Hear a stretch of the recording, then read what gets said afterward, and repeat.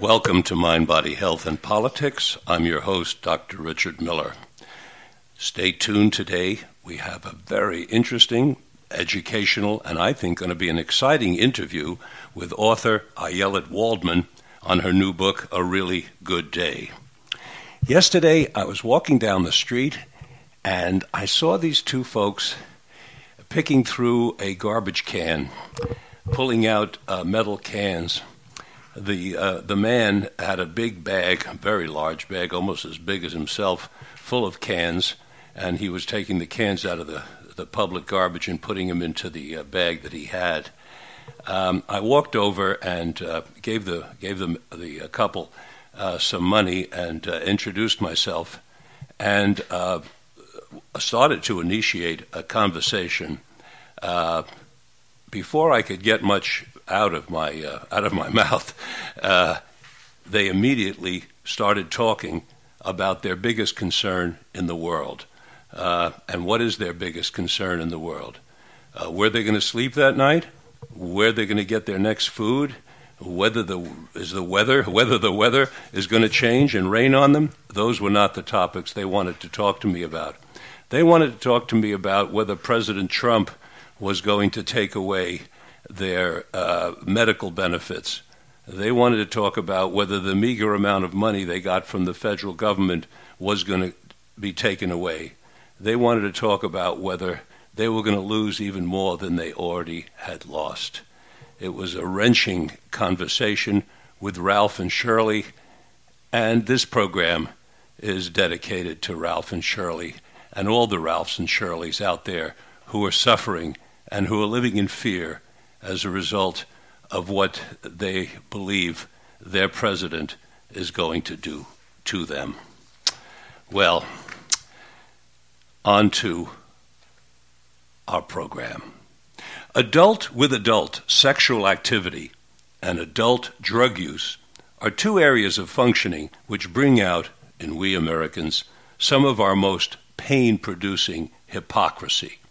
As it happens, a significant percentage of our adult citizens enjoy what scientists classify as human sexual activity in a wide variety of forms.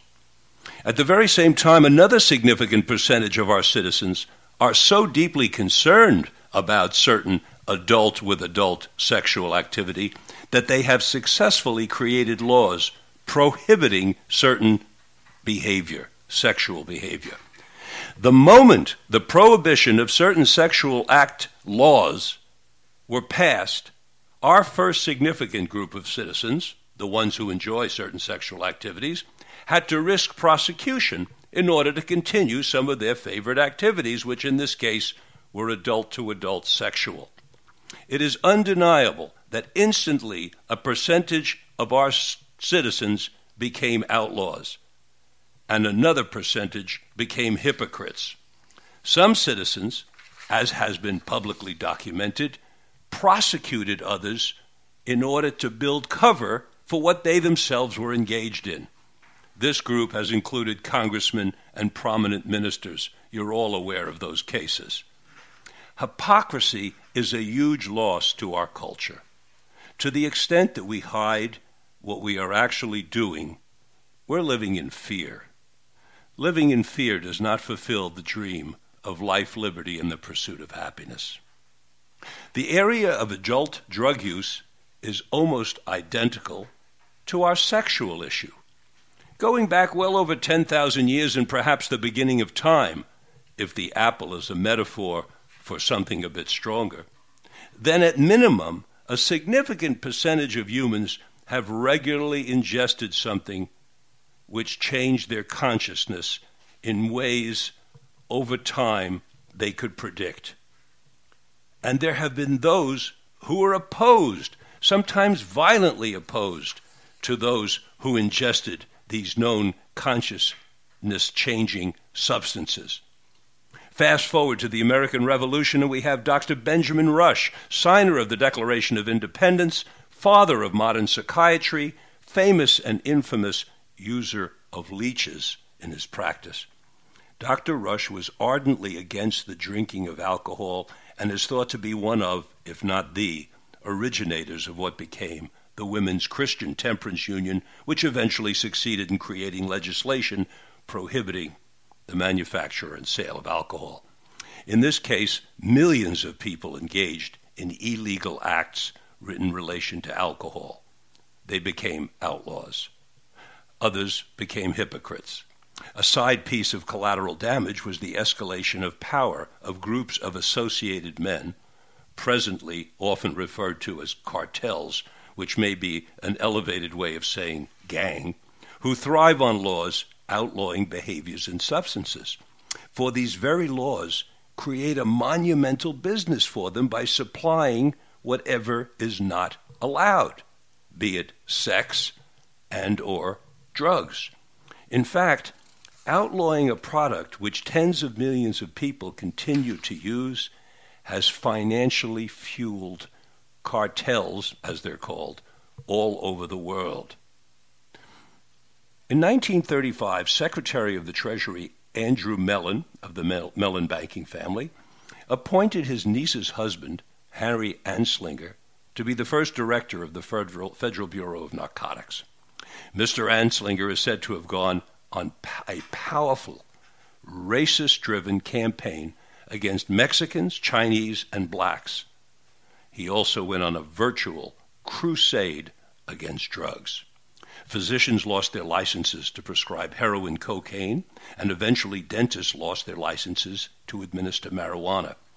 My own father, a dental surgeon and Army colonel, had one of his licenses from the state of New York to be a license to administer marijuana. Eventually, Harry Anslinger went to the United Nations and, using the power of the United States, persuaded other countries to ban certain drugs. Countries were threatened with sanctions if they did not cooperate. I witnessed this in Israel years ago when I went there with a group of scientists led by Rick Doblin, the founder of MAPS. Some of you have heard Rick interviewed on this program. The chief of the Israeli Supreme Court told me that their government would like to engage in the research we were proposing on the use of MDMA with post-traumatic stress disorder, PTSD, but they could not do the research for fear of sanctions from the United States government.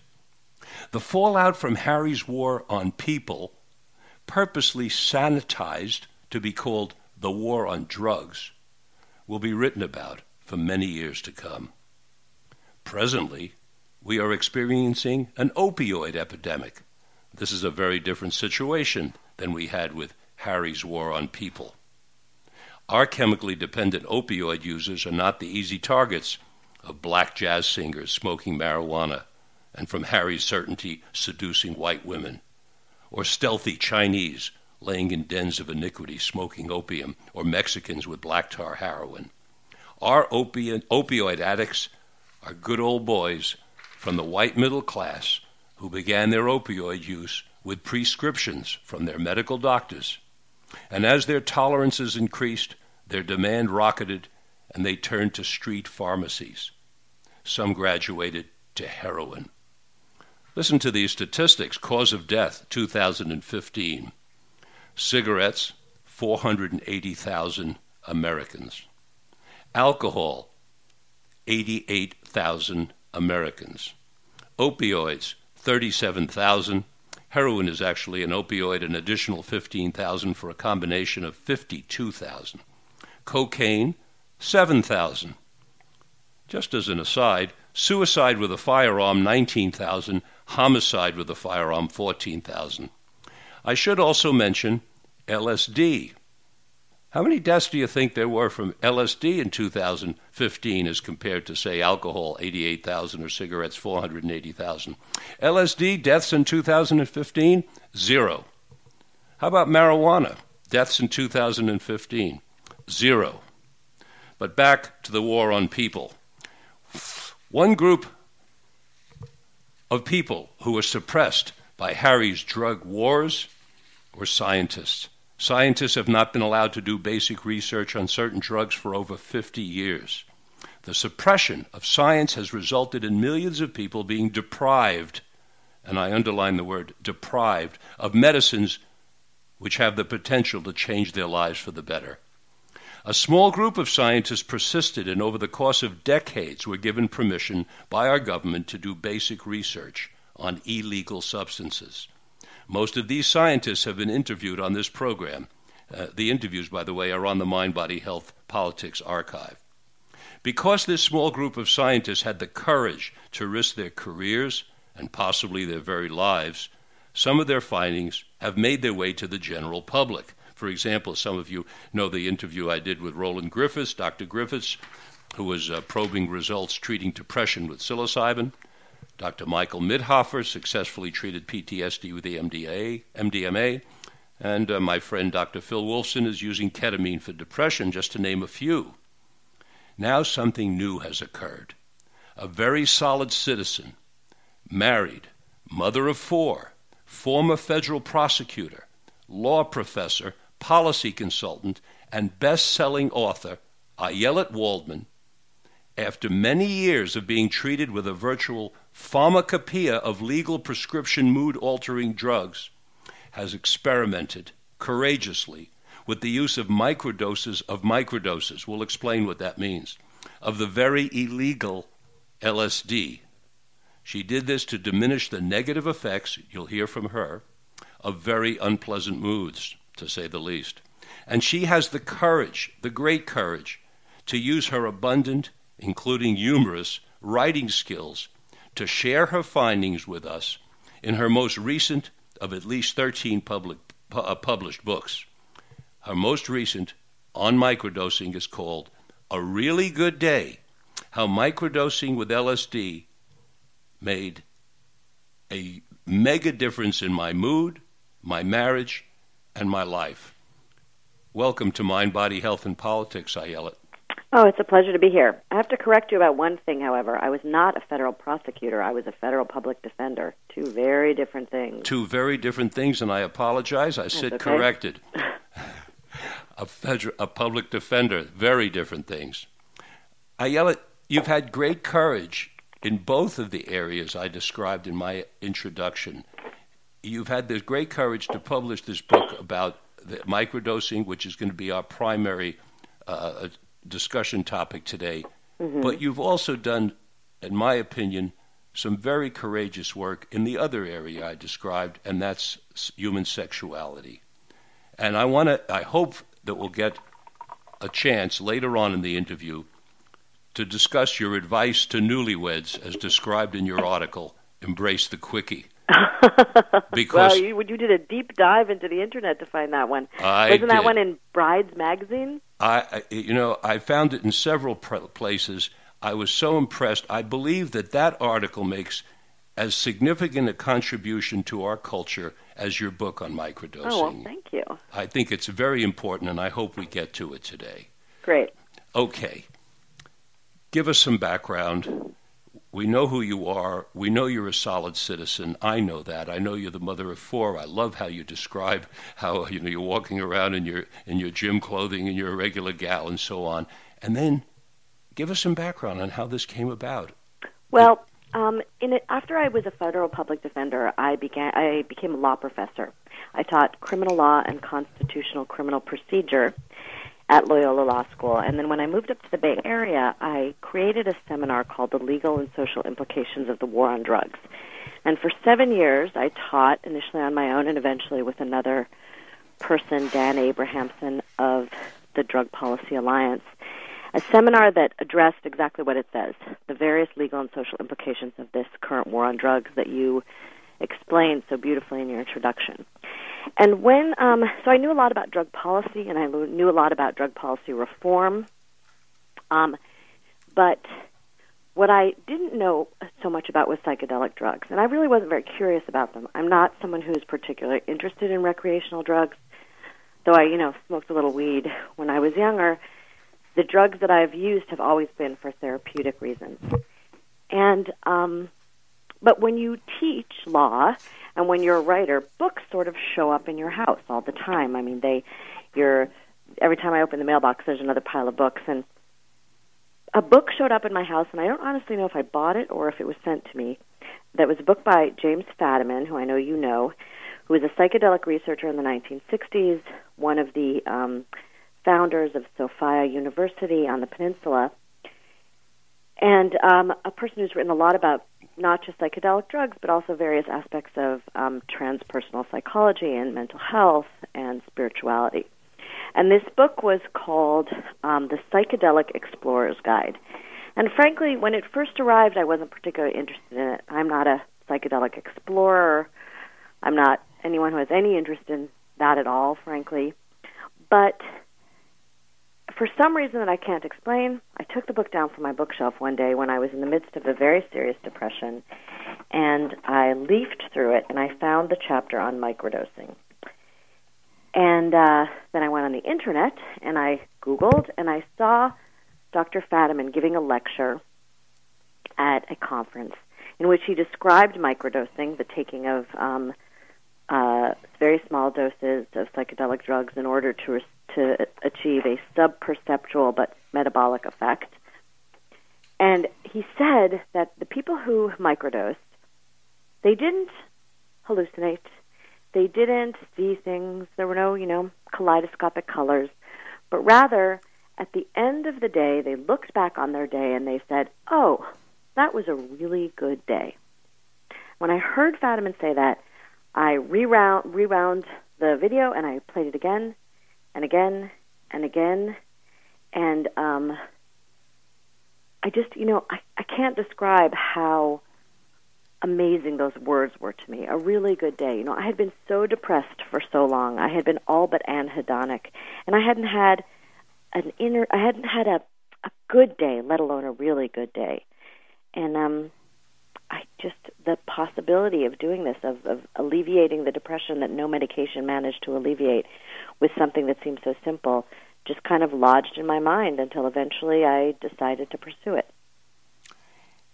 I want to explain to our listeners what a microgram is, because many of you have taken pills, and you take a pill like ibuprofen, for example, and you're told to take 600 milligrams. So 600 milligrams is 0.6 of a gram.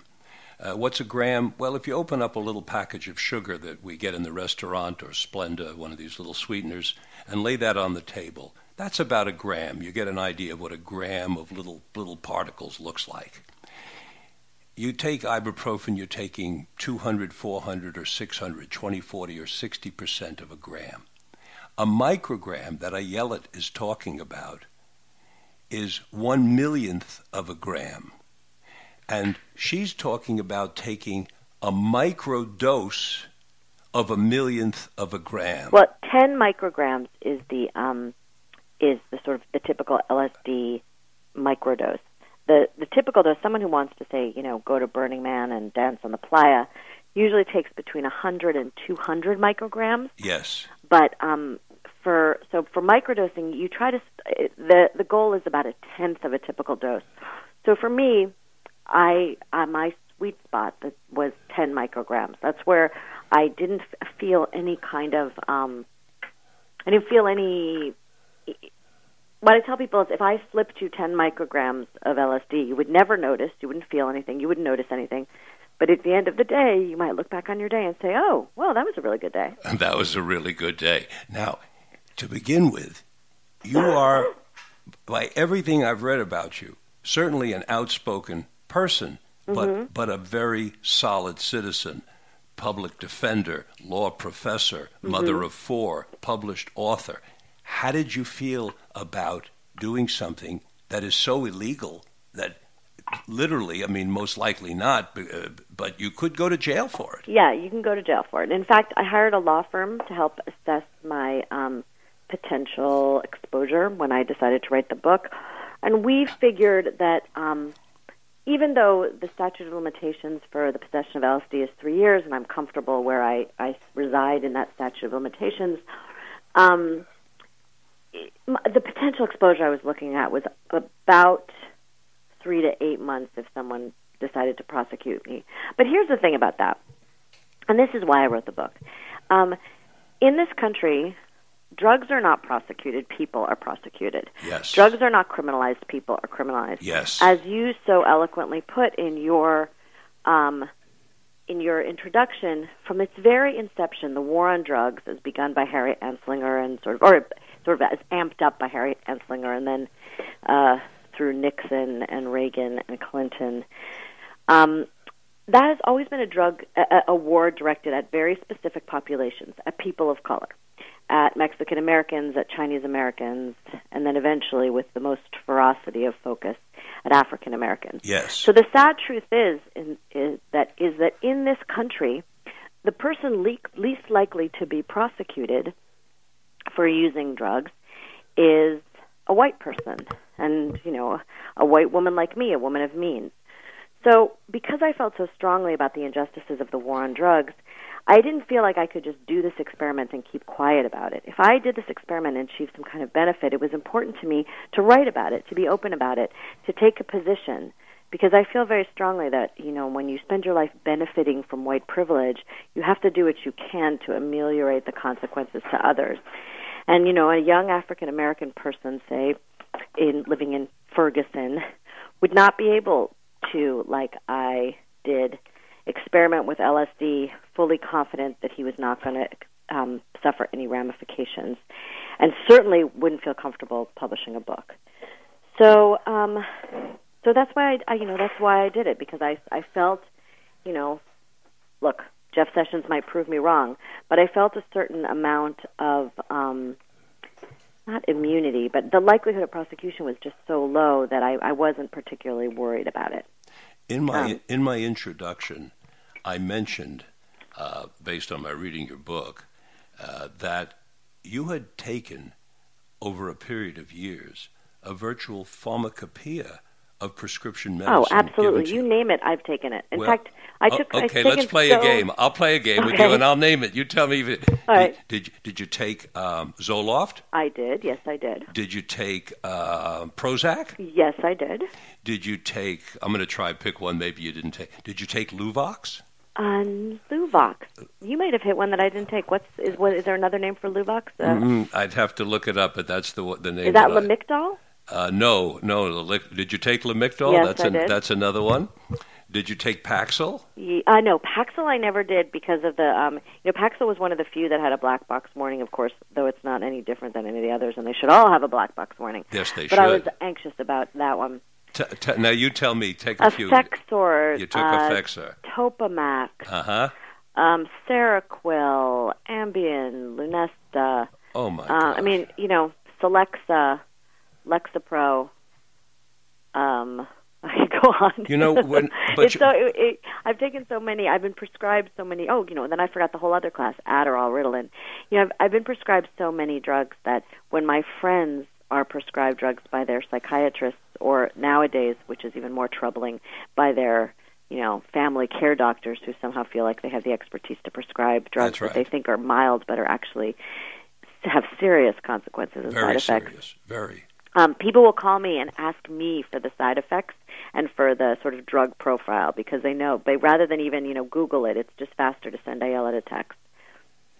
Incredible. And let me be clear, though, for the vast majority of the time, none of those drugs worked or didn't work particularly well. The period of time when those medications worked for me was when my diagnosis was adjusted by a physician who had trained with the Women's Mood and Hormone Clinic, which was first at UCSF and eventually moved to Stanford.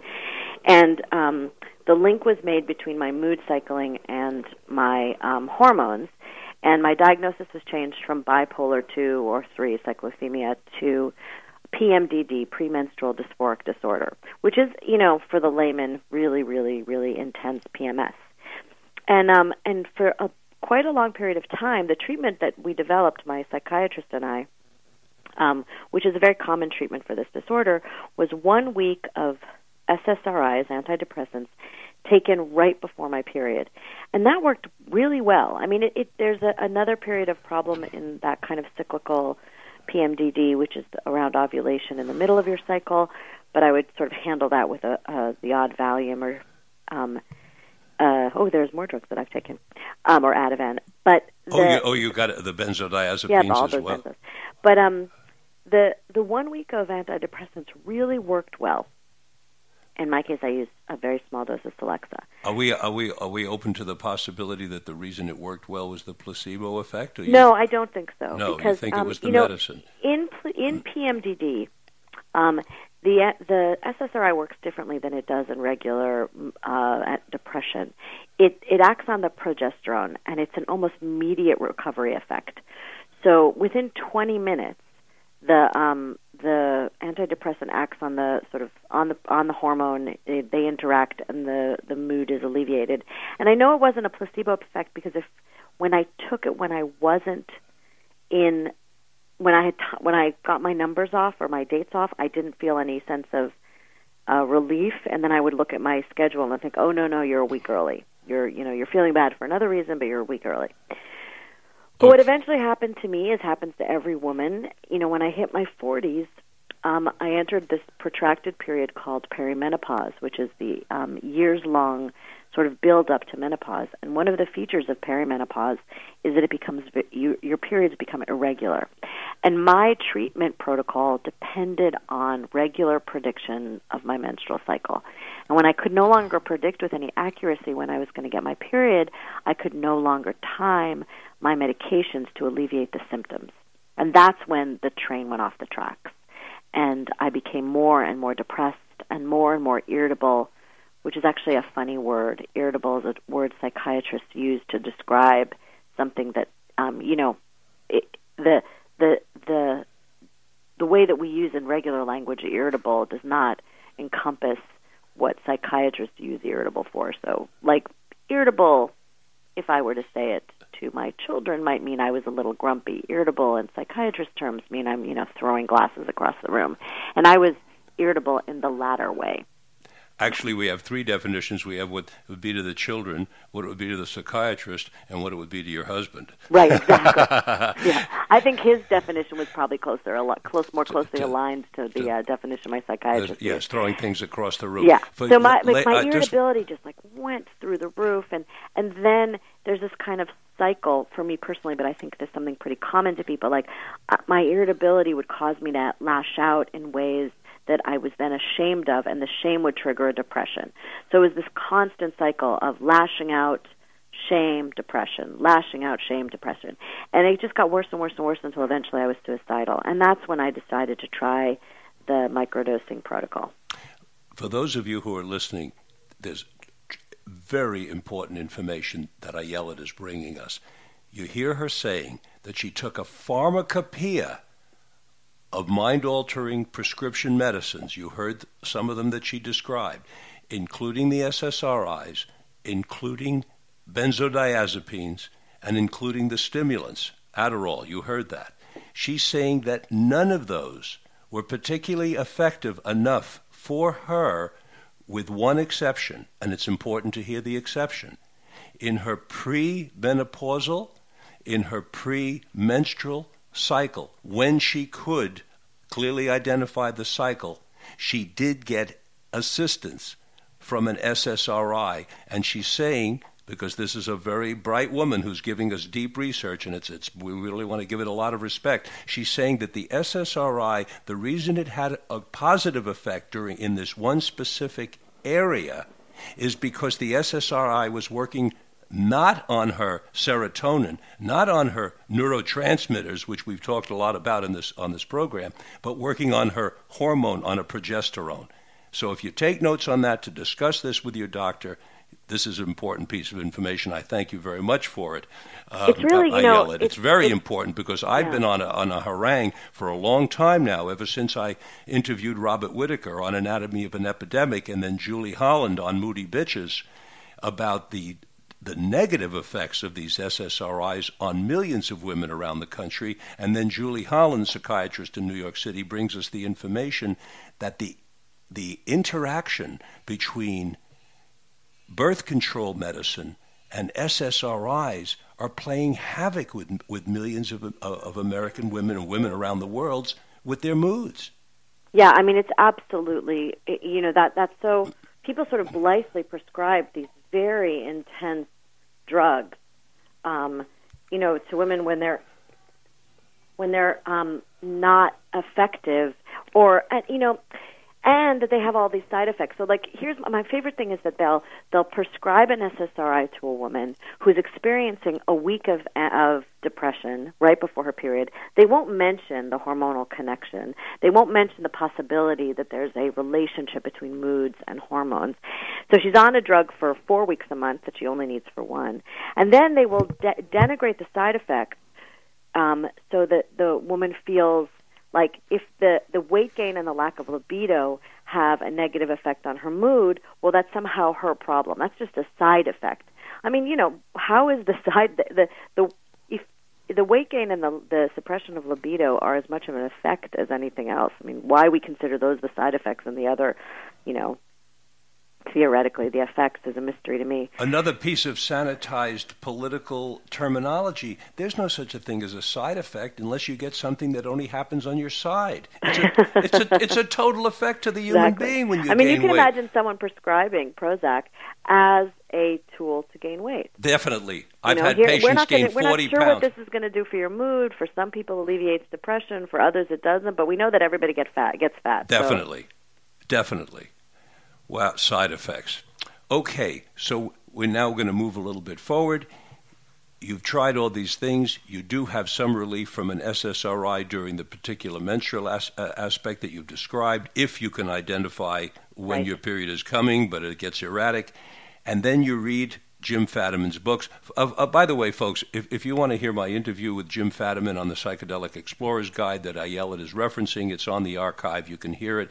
I recommend the book. Whether you're interested in psychedelics or not, this is a book worth having. It's like a tool in your toolbox. And Dr. Fadiman is one of the most generous, lovely men I've ever spent time with. After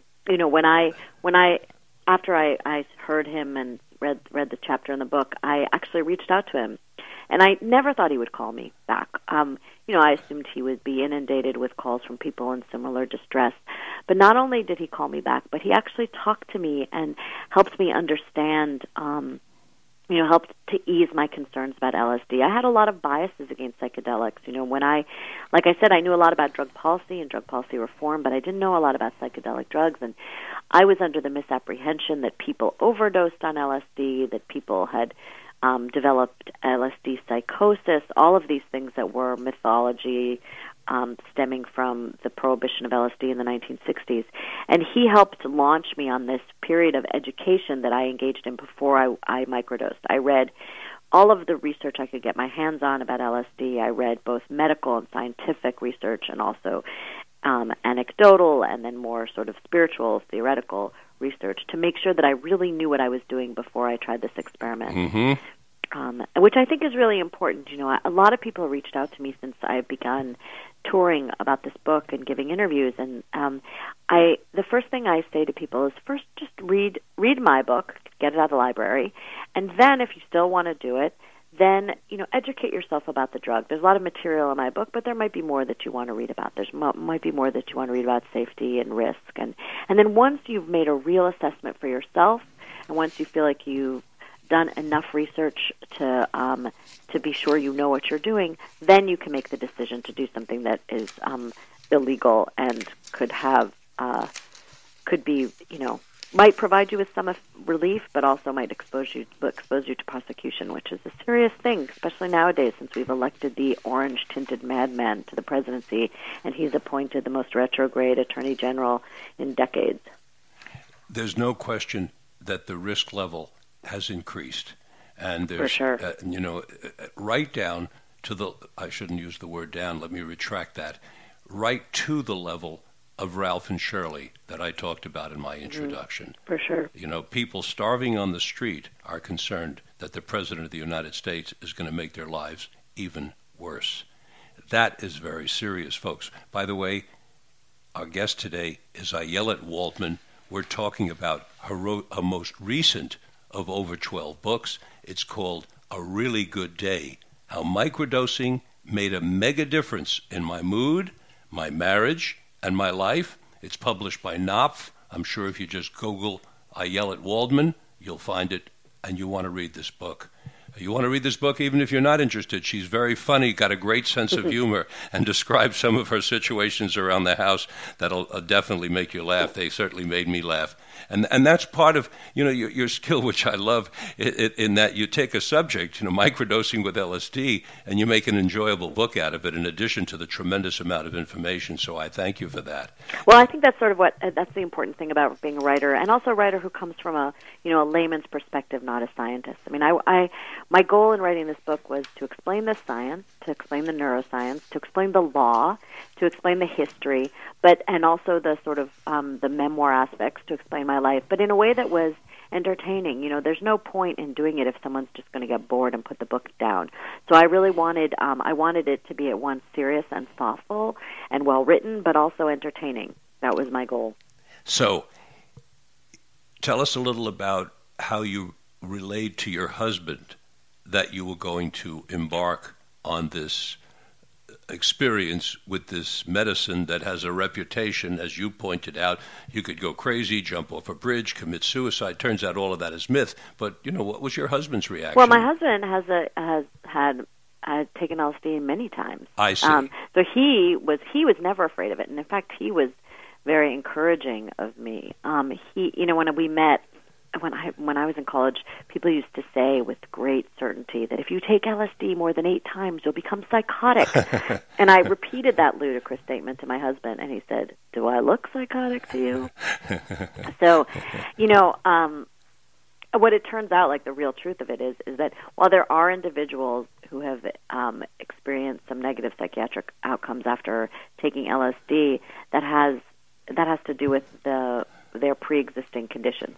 So that an individual, it's all about, as we keep saying over and over again when it comes to drugs, it's all about set and setting. Setting is the setting in which you do the drugs, and set is you. So if a person has pre-existing psychiatric conditions and takes, a large dose of LSD, they might experience negative, an unpleasant trip that causes them to have some lasting anxiety as a result of it. I'm going to comment on that, Ayelet. From my perspective, having experience with this substance going, fortunately, back to pre-1966 when it was made illegal, so I had the opportunity with various professional colleagues to take it while it was legal in various ways. There really is no such thing as a bad trip. What there is are inexperienced guides. Right. If you have an experienced guide and you have something unpleasant happen, we see that as something good to happen. Why? Right. Because something unpleasant is usually something that's lurking in the recesses of our mind, ready to come out and scare us. Mm-hmm. And so when it does come out in a proper setting, it's an opportunity to heal that underlying unpleasantness so that no longer will have any power. It's Absolutely. An opportunity to get right into it. So when a person's having something negative, we might say, go further into the negativity. I might hold their hand. Somebody or the guide might hold their hand while they're doing that, and then get in deeper into this negative until you come out the back door and heal it, and that's the end of its power. Well, that's why we see such positive results from MDMA and also psilocybin in treating PTSD, because of that exact thing. The research shows that PTSD is a disease in a sense of memory. I mean, it's the memories get tied to intense physical responses and anxiety responses. And when at the University of South Carolina right now, where Mike Mittenhofer is doing studies on MDMA and PTSD, they're finding that when they take a drug like MDMA, which is an empathogen, which increases feelings of warmth and empathy and love, and they explore those frightening memories, the memories that have triggered the PTSD, but with the aid of that medication, they can do the work of processing those memories absent the intense physical and emotional responses in a way that is therapeutic, far more therapeutic than any other PTSD treatment. It's really quite remarkable. Quite remarkable. By the way, and I think in a way that's sort of what, I think that's the microdosing is not that kind of deep psychedelic experience. But I did this 1-month experiment, microdosing, and when I reflect on the experiment, and the most important thing to say is that it alleviated my depression immediately. Which is not to say that I think that I'm never going to be depressed again, but for that depth of depression, which I had never experienced before, was alleviated by the month of microdosing. But I think that's enough to make you cry. I mean, yeah, I mean, it really? certainly was enough to make me cry and Definitely. my family. I mean, it was very dramatic. It was one day to the next. But I think the most important effect in the long term for me was that it allowed me room and space. When I was microdosing, I was less reactive. And the thing about being reactive is that you know there's a negative stimulus, you react immediately, and then as I described earlier, there's this kind you lash out, and then there's this shame spiral that leads to depression. And the microdosing just kind of slowed me down. For lack of a better word, it allowed me to be mindful about my emotional responses to things.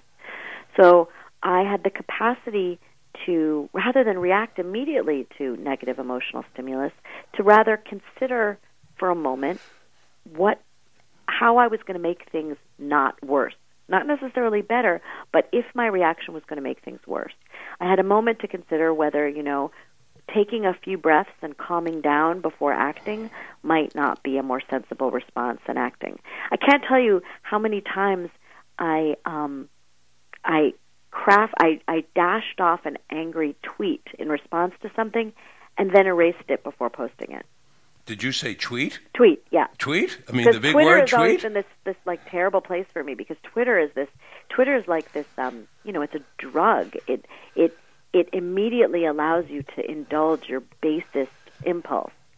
And it got used to it still probably does get me in terrible trouble. When my basest impulse is rarely something I'm proud of. And when microdosing, I would feel that impulse.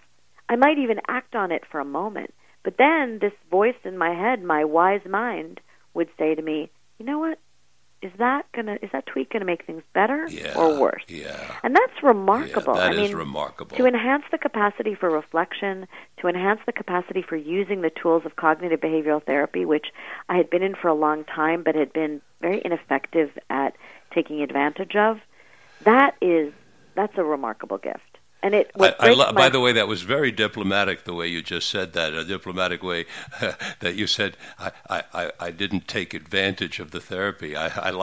Because another way of looking at it is maybe the therapy's ineffective and you were doing the best you could. But you know what? When I was microdosing, the therapy was really effective. That's right. Well, that's an interesting connection there. By the way, I want to come back to something else you said, and that is that when you went from the depression and all of a sudden it wasn't there and you looked at the end of that day and said it's a really good day, didn't one of the things, and correct me if I'm off here, but isn't one of the things that happened to you is that you got a renewed sense of hope? Absolutely. Because you could see it was possible to have something work and for you to feel right. And one of the features of depression is that you feel like you've always been depressed. Right. You're never not going to be depressed. Right. Even if you know that you have a mood cycle and that you cycle in and you mood disorder and you cycle in and you cycle out, even then, I used to, and I still sometimes do, I'll ask my husband, things that I haven't always felt this way, right? I haven't always felt this bad. And he sort of might check and he'll say, no, you were in a really great mood last month, or you felt really hopeful about this project. And, what you lose when you're depressed the terrible thing is not that you lose hope, is that you lose the perspective of ever having been hopeful. That's right. And the microdosing allowed me, even in days where I felt crappy, which happens, it allowed me to understand that was a day. Like, for some reason, for whatever effect that LSD does, it attaches to your 5-HTP2A, 5-HTP2B, whatever. Whatever it does, for me, the most dramatic thing that it did was it allowed me to recognize that a day is just a day. Yes. And that I would have another one. And that one might be really good. Yes, because depression is relentless in its negativity. Absolutely. And that's why I wanted to come back to the word hope, because depression takes away the word hope. And it feels like It's relentless and it's forever. And that's why I really do think that suicidality is a disease of hopelessness. It's yes. when you no longer have the capacity to hope for a better day. Or just a better day. This is, one of the most interesting statistics that I cite over and over again to people is a recent research study that it's not causation, it's about correlation, but experience with LSD has been correlated with a decrease in suicidality, a decrease in suicidal ideation and suicidal attempts and successful suicides. That's a pretty remarkable thing. And it's such a testament to the viciousness of our war on drugs that we know of a drug that at least there's a correlation between this drug and lowered risk of suicide, and we're not investigating it. We're not doing the research. That's right. We're not studying this. No. I mean, can you imagine with the suicide rate that we have in the United States, there should be tens of millions of dollars spent on figuring out what it is about LSD that makes people less likely to commit suicide and, making it available to individuals who are experiencing that level of hopelessness. And instead we have a situation for where over 50 years the United States government has suppressed research at the very highest university levels. Absolutely. And the suppression of the research, although it's opening up a little tiny bit, there is some research on LSD going on. It's very unfortunately still being oppressed, and it's being oppressed for totally irrational, unscientific, sometimes racist, sometimes religious reasons, and that's what we have to live with. It's very sad, and it's only going to get worse. We saw a recent uptick in these. I'm sure you said in your intro you've had some of these researchers on. There's been research at NYU, at UCLA Harbor, at Charlie Grove, Johns Hopkins, on Roland Griffiths. Yeah, exactly, on the effectiveness of psilocybin, which is, very similar to LSD. Well, the big problem with it, the issue with psilocybin is very clear right now, and that is Roland Griffiths showed one administration of psilocybin 1 year later, testing and pre-testing, 1 year later, the positive effects on depression still lasted. What that says to the pharmaceutical companies is, hey, they've got a medicine you can take once for a year. What's going to happen to our medicine? What's going to happen to our medicine that you have to take 365 days a year? We're going to lose out market share. Exactly. And that's what we're dealing with. Yeah, okay. The connection between corporate interest and the criminalization of drugs is, you say, my father's an old Trotskyite, and so I've always. It's funny you mention that. I was to, just thinking of Karl. I swear, just at that moment, I was thinking of what Karl Marx would be saying about what you just commented on, because capitalism is behind a lot of what we're talking about here. And it's so funny because I'm so loath to speak in those terms because of my dad. But it is unavoidable. The connection between the might of the pharmaceutical industry and drugs like MDMA, like psilocybin, which you cannot patent. There's just, it doesn't, obviously there's a connection, and obviously there's a reason that our Schedule 1, I tell people Schedule 1, a Schedule 1 drug is a drug that has no medical usefulness and is exceptionally dangerous. So what are some of the drugs on Schedule 1? Heroin. We know that opioids have medical. We use opioids all the time for different pharmaceutical applications. But yes, anesthesia. I would argue that heroin is exceptionally dangerous. Something like 24 to 25% of individuals who use heroin go on to abuse it and or to develop a dependency. And nowadays, that often means they end up dead. But 7,000 a year compared to exactly. 480,000 from cigarettes and 88,000 from alcohol and 0 from LSD. Right. So, but nicotine, for example, that's not on that schedule. So let's think about that. Like the statistic you just cited. No, we know or what that's about marijuana? You find me a person who's ever in the 1,000-year history of consumption of marijuana ever died. No, we have 0 deaths. Yeah, but that's on Schedule 1. It's madness. I'm going to cut you off here because I promised myself that I'm going to talk to you about something else. We have 10 minutes left, and I do want to get into it. Okay. Folks, read Ayelet Waldman's book, Microdosing. A Really Good Day is the name of it, how microdosing made make a difference in my mood, my marriage, my life. You'll enjoy the book whether you're interested in this or not. I did get one question here handed to me that I want to ask you about LSD, and then we're going to go on to embracing the quickie. We're talking about microdoses. We're talking about a millionth of a gram. How did you make sure that you took the right tiny dose and not too much, because a lot of people are going to hear this and that's say, really an oh, my issue. God, what happens if I take too much? I'll be in a hyperspace. Right. So a lot of, some people, the easiest thing to do, and again, I am not Jeff Sessions encouraging anyone to engage in illegal behavior. Let's make that very clear. Same here. So, but the easiest thing to do is to dissolve the LSD, if you don't receive it, if you don't have it in liquid form, in distilled water. Tap water has chlorine in it. Chlorine causes LSD to deteriorate. But to dissolve it in distilled water, and you do a very simple calculation. You sort of decide like what's your you take your single dose of LSD. You dissolve it in 10 parts water, whether a part is a dropper full or a cup full or whatever it is, 10 drop parts water. And then 1 part is a tenth of a dose. Again, LSD deteriorates in the light, so people often keep their LSD. You should keep your LSD in the dark. Okay, you keep it in a brown bottle, you keep it in the dark, you don't put chlorine into it. And you dissolve it 10 to 1. But you read his book, right? Right. It's in the book. And the thing that's important to know about this is that people shouldn't have to be engaging in home chemistry experiments to take a medication that helps them. We should be able to go to the drugstore and buy a microdose of LSD. Whoop! Something happened. I got disconnected.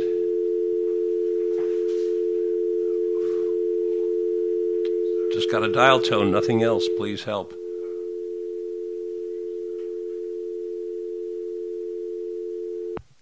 Hello? Dead. Got the phone number? Ready? 510-654-6804.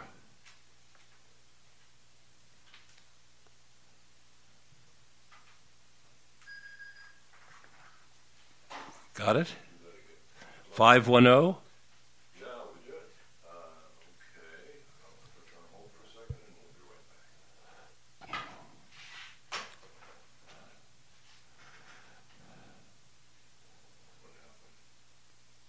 She's gone. Again? Hi. So we're going to let go of this topic. Great. A really good day. And I'm going to tell a little story to introduce the next part. Great. Ayelet's having a wedding in her living room. She's got this beautiful young couple. She has her 4 children, her husband. I don't know how many other family members are there. In her words, I turned to the flushed and joyful faces of the bride and groom, and from the vantage point of 18 years of happy marriage, gave them all the wisdom I had. Embrace the quickie. Tell us about embracing the quickie, Ayelet. Well, first I should tell you who that bride and groom were, because it's kind of exciting. Okay. It was Neil Gaiman and his wife now, Amanda Palmer. Neil Gaiman is a best-selling writer. I think his book is right now number 1 or number 2 on the New York Times bestseller list. Author of American Gods, and Amanda Palmer his wife is a musician and singer. Initially of the Dresden Dolls, but now on her own. So Amanda and Neil were getting married, and Neil had been married before. So, but that is the advice I give all newlyweds, be they 25 or 45, because I feel like lots of things conspire to make couples lose intimacy and lose particularly sexual intimacy, and this is especially true if couples have children, whether they be straight couples or gay couples. When you have children seem to me to be these, very effective intimacy destruction tools. They crawl into your bed just at the wrong moment. They make you exhausted. So I think that you have to sort of go out of your way to keep the romantic, intimate, sexual part of your life alive. And I find that that if you turn sex into this thing that takes, when you're young and you have all night, that's exciting and wonderful and magical. But when you have a baby, say, or another kid, or even when you have just the demands of adulthood, taking all night can seem daunting. And, there might be vacations where you have that kind of time, but you don't actually, mostly in your day-to-day life, have the luxury of embarking on a 4-hour experience and losing 4 hours of sleep. So I always say that sex is a shortcut to intimacy. That's what it is. I mean, it certainly has been in my marriage. It doesn't always act like that, but it can be, especially if you're in a loving, committed relationship. And if you allow yourself to have that shortcut in small doses, you will get the benefit of the intimacy without it seeming like such a daunting task. I mean, you can do anything for 10 minutes. You can do anything for 5 minutes.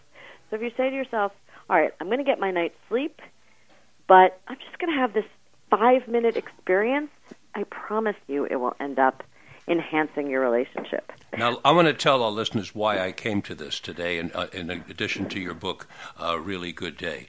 And the reason is, this is what Ayelet is saying here is radical, and it's different from what most of the therapists in the United States are saying. So often you hear from people as well as therapists, you got to work out the feelings first, and then you'll be able to get into bed. And if you have feelings that aren't there, or this or that or the other thing, you won't be able to have sexual intimacy. What Ayelet is saying, even though she agrees, and you'll see it in her article, that she loves a foot massage, a back rub, French kissing, and all that, she does. She's not against any of that. She's saying take it when you can get it. And I agree with her. Yeah, I totally, absolutely. after 50 years of working as a clinical psychologist, I fully agree with her. Take it where you can get it. A quickie does count. You don't, and not only that, where I think Ayelet is so right, is I think these little quickie intimacies can transcend these so-called terrible feelings because you said, I said, she said, I did, you did, and all those little petty things that we fight about, because you're intimate, you're locked into it. And that... it's in a sense, it's so funny because people always wait till they're in the mood to have sex, and I get it, but the wonderful thing about being a woman, frankly, is if you want to wait until the mood, you're in the mood, you can, but you don't necessarily have to. And that's why I always feel like, for me, it's a lot like writing. I don't wait for the muse to hit. I just get to work every day. And eventually the muse does hit and everything goes wonderfully. And sometimes it doesn't, and maybe it's less than wonderful. But I always got my work done. And you get something done. Maybe that's done. what gives me the capacity to do that in intimacy as well, even though, when my libido is shot by breastfeeding. And I just say to myself, let's just get to work and see what happens. Let's just get to work and see what happens. Let me stop you right there. It's a great place, Ayelet. Did you hear what she's saying? Give it a try, folks. What do you have to lose? Are we telling you to put some kind of knives under your toenails? No. Give a quickie a chance. Read Ayelet's book. Take a look at Jim Fadiman's book.